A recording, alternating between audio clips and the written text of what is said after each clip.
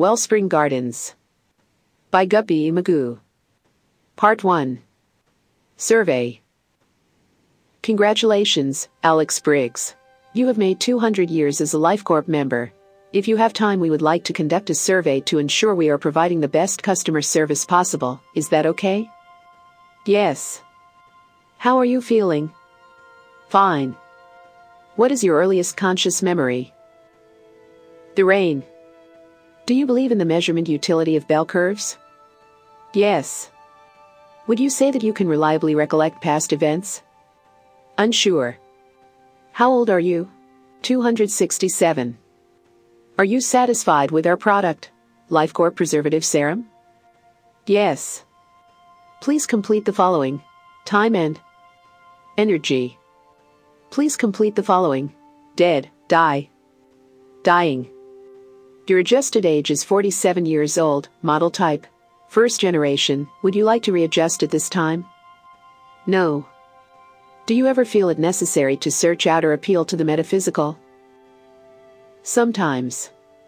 How do you keep track of time? Cycles. Hypothetically, you see a sick and hungry woman on the side of a road. If either phenomenon could exist, what would you do? Nothing.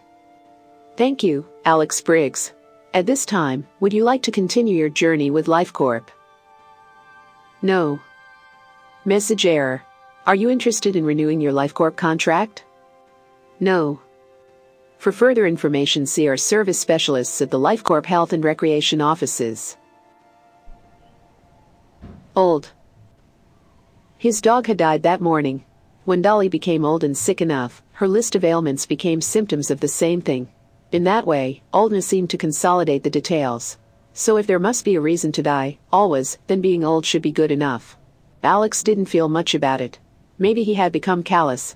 Death had always stung in a way he could hardly remember now.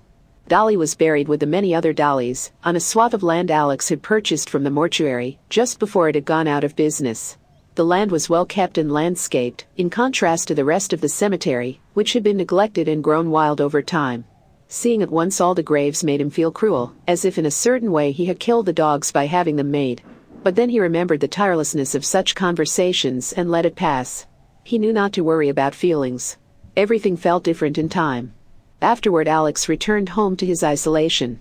He lived there amongst the trees and overgrowth, alone, surrounded by endless tomorrows, crashing like waves at his door. His home was not like an old person's home. Neither stale nor cluttered. It did not betray its occupant's existence as something spiraling into disrepair and decay. It smelt sweet instead and was almost empty save for the flowers kept on the kitchen table that never wilted. The flattening of time had made things such as fashion impossible to delineate with any certainty, and so, on that accord, not much can be said. All in all, the house had held up almost as well as he had. LifeCorp Health and Recreation. They made a circle with the chairs. Alex sat alone. These were people in crises too embarrassing to describe, so they had coined new words for them. But the true culprits of their discontent were the worlds they could now see clearly without the blinders of mortal concerns. Alex had been watching silently, as stories were passed around in mind for whatever meaning was left. It registered then that all of the men and women looked more or less the same, meticulously proportioned to optimal effect in such a convergent way, that Alex could hardly tell them apart. The human imagining of perfect, when materialized, was woefully lacking in texture and was ultimately a manifestation of emptiness. One of them was speaking to the group. "My friend is battling cancer for the 4th time," she was saying. The administrator sat straight, his legs crossed. He tried to engage further. "Well, how is that going? How are you doing?" "Not so good," said the woman. "She probably won't make it. She's lost the fight before though, so we'll see how this one goes. For me, I know this sounds bad, but I'm just trying to be honest here." She looked out at the faces in the circle for encouragement. When she had found enough, she went on, "I'm just so tired of these little cancer tours she's always going on. Like it's so fun to get cancer just to try and beat it. Always wanting sympathy and attention. It's exhausting. Just once I'd like for her to die. Permanently." The crowd gasped. The administrator kept calm. He reassured the woman, "If your friend wants to fight cancer to pass the time, we can't judge her. Everyone has their own hobbies. See what you are feeling as experiential sympathy fatigue. This is completely normal and to be expected. Sometimes it gets tiring caring about other people and ourselves the further this journey takes us. What is important to remember is that even if the stories we experience are curated, that choice does not diminish its validity. Your life still has value. The administrator went on, would anyone else like to share something from their lives? Another person spoke up. Sometimes, I used to think, what's the point? Do you know? Why not end it? It has to be better than this, being stuck in a life you hate for eternity. But recently I've made a big change in my life. I've changed my name to Chaff. So now when I do something I think, what would Chaff do? And that's how I live my life. Everything has gotten better from when my name used to be Chad. My life has meaning again. And what did you do as Chaff? Prodded the administrator. Chaff left his wife and kids, answered the man right away. The conversations went on like this around the circle. Another man spoke when it was his turn, was thinking of becoming a classical pianist, going the traditional route. I'm not sure if I really want to spend decades on it though. I also heard you can turn people into objects, is that true? Confused, I don't know what you mean. Well, I've always wanted to be a garbage can. That way I could take all the things people don't want, they're throwaways. I could take in all of those unwanted things, and I'd be happy because I was fulfilling my purpose. Disturbed, no, we can't do that. Maybe a toilet or something? The administrator seemed annoyed. If you're interested, I have some LifeCorp brochures if you would like to take a look at some of our packages, okay? Then he moved on to Alex. You've been pretty quiet this whole meeting. Do you have anything you would like to share? Alex felt strange. This feels contrived or, I don't know. Familiar. The administrator answered reflexively, what's our motto class? Everyone chanted along, nothing's old, always new. What's your name? Alex. Why are you here today, Alex? I think I need some kind of permission form or something. Do you guys have that here? Permission for what? I wanted to end my contract with your company. Why would you do that? Alex was defensive. Does that matter? Do you know what the consequences would be? Yes. Then you're in the wrong place. Please leave. And go where? Down the hall. There's an office that can help you with that. Alex got up and walked past the circle of confounded faces, down the hallway, to a door that read Health. The door was unlocked. You can have a seat. There was a woman, working at the desk in front of him. She looked distracted and paid him little mind as he took his seat. When she finally turned to address him, a look came over her as if she had recognized something in him. How was the recreation meeting? She spoke in a slightly mocking tone, although he couldn't read the target. Kind of cliché, actually. The woman adjusted her glasses. Sure, is that why you're here? They told me to come here, so. I'm not an executioner, said the woman seriously. I never said that, I just want out of my contract. She seemed hurt by what he had said. Alex was slightly confused. Isn't this your job? Do you think I'm more like you or like them? Her tone was oddly personal. I don't know, look, is there something I can sign or? If you can't even say out loud what you want me to do, how do you expect me to do it? I told you what I want to do. Alex was getting frustrated. You want to die? I wouldn't say that. Then what would you call it? I just don't want to commit to anything else, I want to complete my cycle. You can call that what you want. I would not recommend that. Why not? First off, death is very scary stuff. Who knows what's on the other side? Probably something bad. Right. Second, think of your family. The people who would miss you, think about me and the extra work I'll have to do. Do you really want to cause others pain? Alex was unmoved, they'll get over it. Struggling, well then, how about all the amazing things you wouldn't get to do? Things you've never tried, like scuba diving, space travel, you could go on a pilgrimage. To where? I don't know, wherever the weather's nice. Look, do you have a real reason? Like, not a distraction, or guilt. Anything, just something useful that actually matters? The woman grew serious. You don't have to do it. Alex got up, feeling like they were talking in circles. Sorry I bothered you. I can figure it out myself. He was almost out before she stopped him. It's impossible. Our way is the only way that works. Drown yourself, slit your wrists, jump off a building. It'll be nothing more than a new hobby. They'll just find you and revive you. She walked over and handed him a piece of paper. Here. Alex was grateful. He took the paper with a smile and left. Rain. An old memory played in his mind as he laid in bed. He was at the bottom of a slide, facing up towards the sky. He saw clouds gathering far out in the mountains. They furrowed and grew, and finally broke into the valley. He saw the rain coming towards the park. It fell in an odd way. It fell in waves like the wind through sheets hung on a line. The rain was dancing. He had never seen rain. He had only been in it, experienced it like consciousness or time, but not as a thing dancing. He tried to shut out the memory, to keep it safe from the wear of remembering, of having something precious exposed to the light of the mind.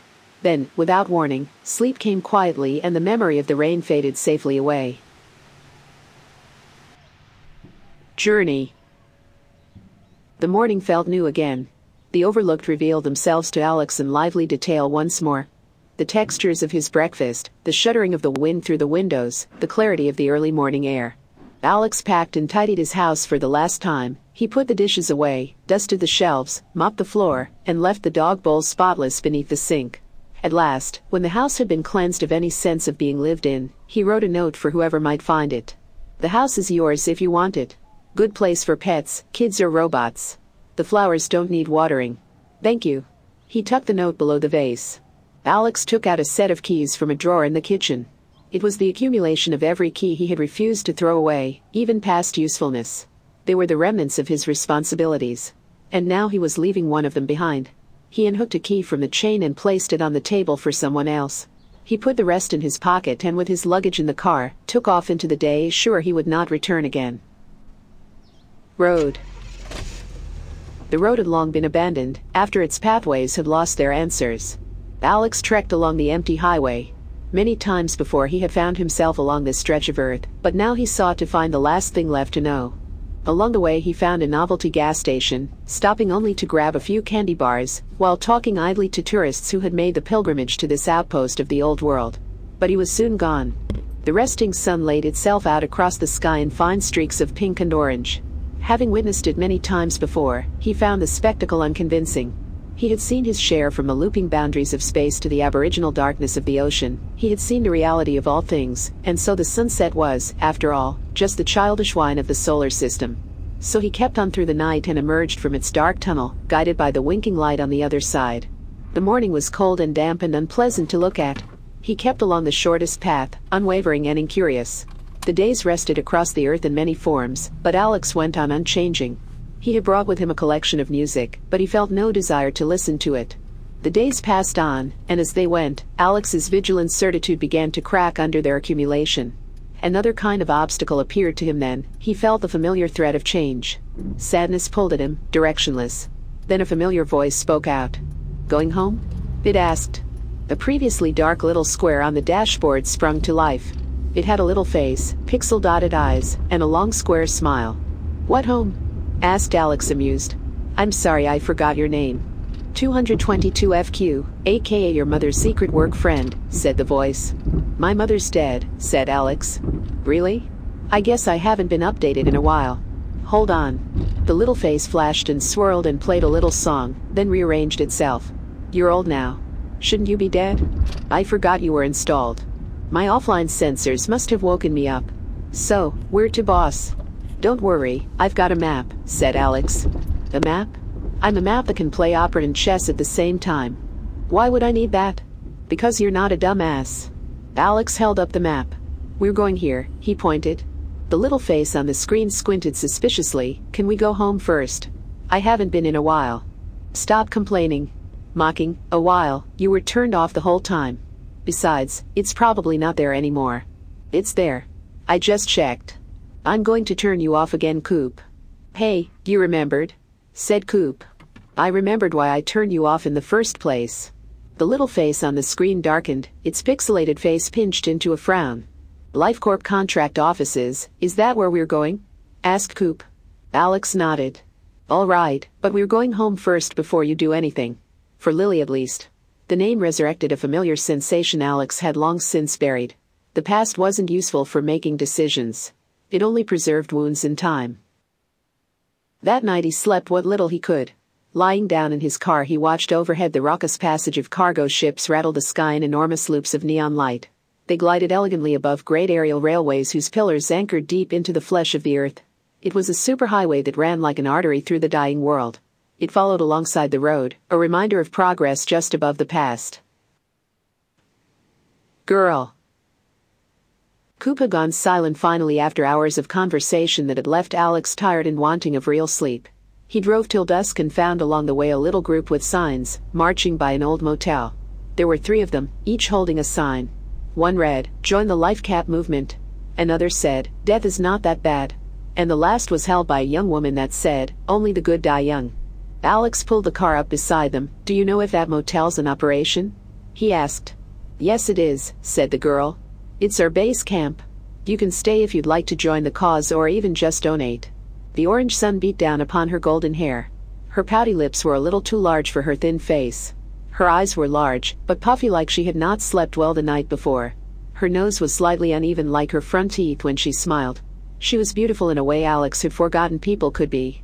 "It sounds interesting, but I'm actually going somewhere. But I'd like to donate. I'm not sure what kind of payment you want." "Money is fine," she said. "Money? What are you going to do with that? Don't you have an allotment from your life commission?" "I gave it up. We live on cash out here," she said. Alex was a little thrown by the request.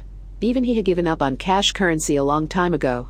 But then he remembered the $100 bill tucked away in his wallet for emergencies, should he ever need it. He never had. It was security that had turned into a memento. He dug into his wallet and handed it to the girl. With enthusiasm she held the money up to the sun, her eyes a lively green in the light, and tucked it away. "I'm surprised you had this. It's pretty rare to find anybody with it. You should sell that to a collector. It'd be worth more to them than to you." "It means more to me though," she said. "We're trying to keep it alive down here. There are a few of us that still care enough. Money is a beautiful thing. What is it?" She thought for a bit. "The root of all evil." She seemed proud of herself. "That's something, isn't it?" Following the girl's instructions, Alex parked the car off-road near the motel. They were in the middle of scorched desert. Orange dirt whipped all around when the wind came. Alex could taste it on his tongue, dry and rusted. It flowed all around, blotting out the world. The young woman led the way, her hand held up against the waves of orange dust. The motel was old, or rather made to look so. Up close he saw that the tarnished paint and tattered railings were finely crafted imitations of aging.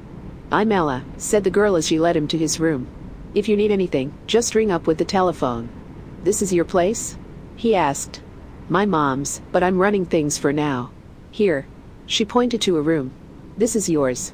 She unlocked and pushed open the door. The room was neat but dingy. The carpet was yellow and dark in spots. The curtains were thick unsightly things with green diamond, brown circle patterns that were repeated again on the walls. But strangely the room smelled industrial and new. "It just looks bad," she promised. "My mother was a new hippie for a time.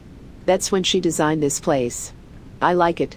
It's nostalgic," said Alex. "What are you, mid-hundreds?" "I meant the first hippies." Surprised. "So you're pre-corporation then?" "Well, I might have some questions for you, maybe tomorrow." "Sure, I owe you." Ella listed a few more amenities before finally leaving the room. Alex laid out across the bed. The afternoon glow slowly faded away. He thought of the rain again, dancing across the valley, and fell asleep. Alex awoke, his head heavy from sleep. He was terribly hungry, and so he called as was instructed, but no one answered. He got out of the room and looked around, but found no one. Not the boys with the signs or Ella, just the whip of the wind across the orange plain. He walked along the row of empty rooms and heard a light creaking coming from inside somewhere. With his ears trained to the walls, he listened door to door until he had found the source of the squeaking, heard it clearly coming from one of the rooms. He tapped gently on the door, and the squeaking stopped. "Hello?" he called through the door. Nothing. Then the tapping of footsteps, and finally in the open door stood Ella, with her saucer-plate eyes red and teary. Alex immediately regretted finding her. "Oh, sorry, I just wanted to let you know I'm leaving." "You too?" she asked softly. "Are you okay?" asked Alex. "Yes," she said. "I won't be needing your money anymore." She began to reach into her pocket, but Alex stopped her. "No, keep it. I won't need it where I'm going." "Where are you going?" she asked, wiping away the tears from her cheeks. A LifeCorp facility." "Where is it?" Alex pointed vaguely out into the desert, that way. Ella was quiet for a while, her thoughts settling finally to an idea. "I need to go that way too," she said. "If you take me somewhere, or at least as far as you can, I have some allotment left. I kept a little just in case. You can have the rest." Alex let his words out gently. "I don't know if that's a good idea." "What about your motel?" "There's nothing for me here. I need to go somewhere very important." She wasn't begging. The look in her eyes was resolute, focused. Her conviction provoked in him a dormant sense of empathy. "If you don't mind riding in a car, I can take you," he said. Ella's eyes lit up. "How old is it?" "Old," he repeated.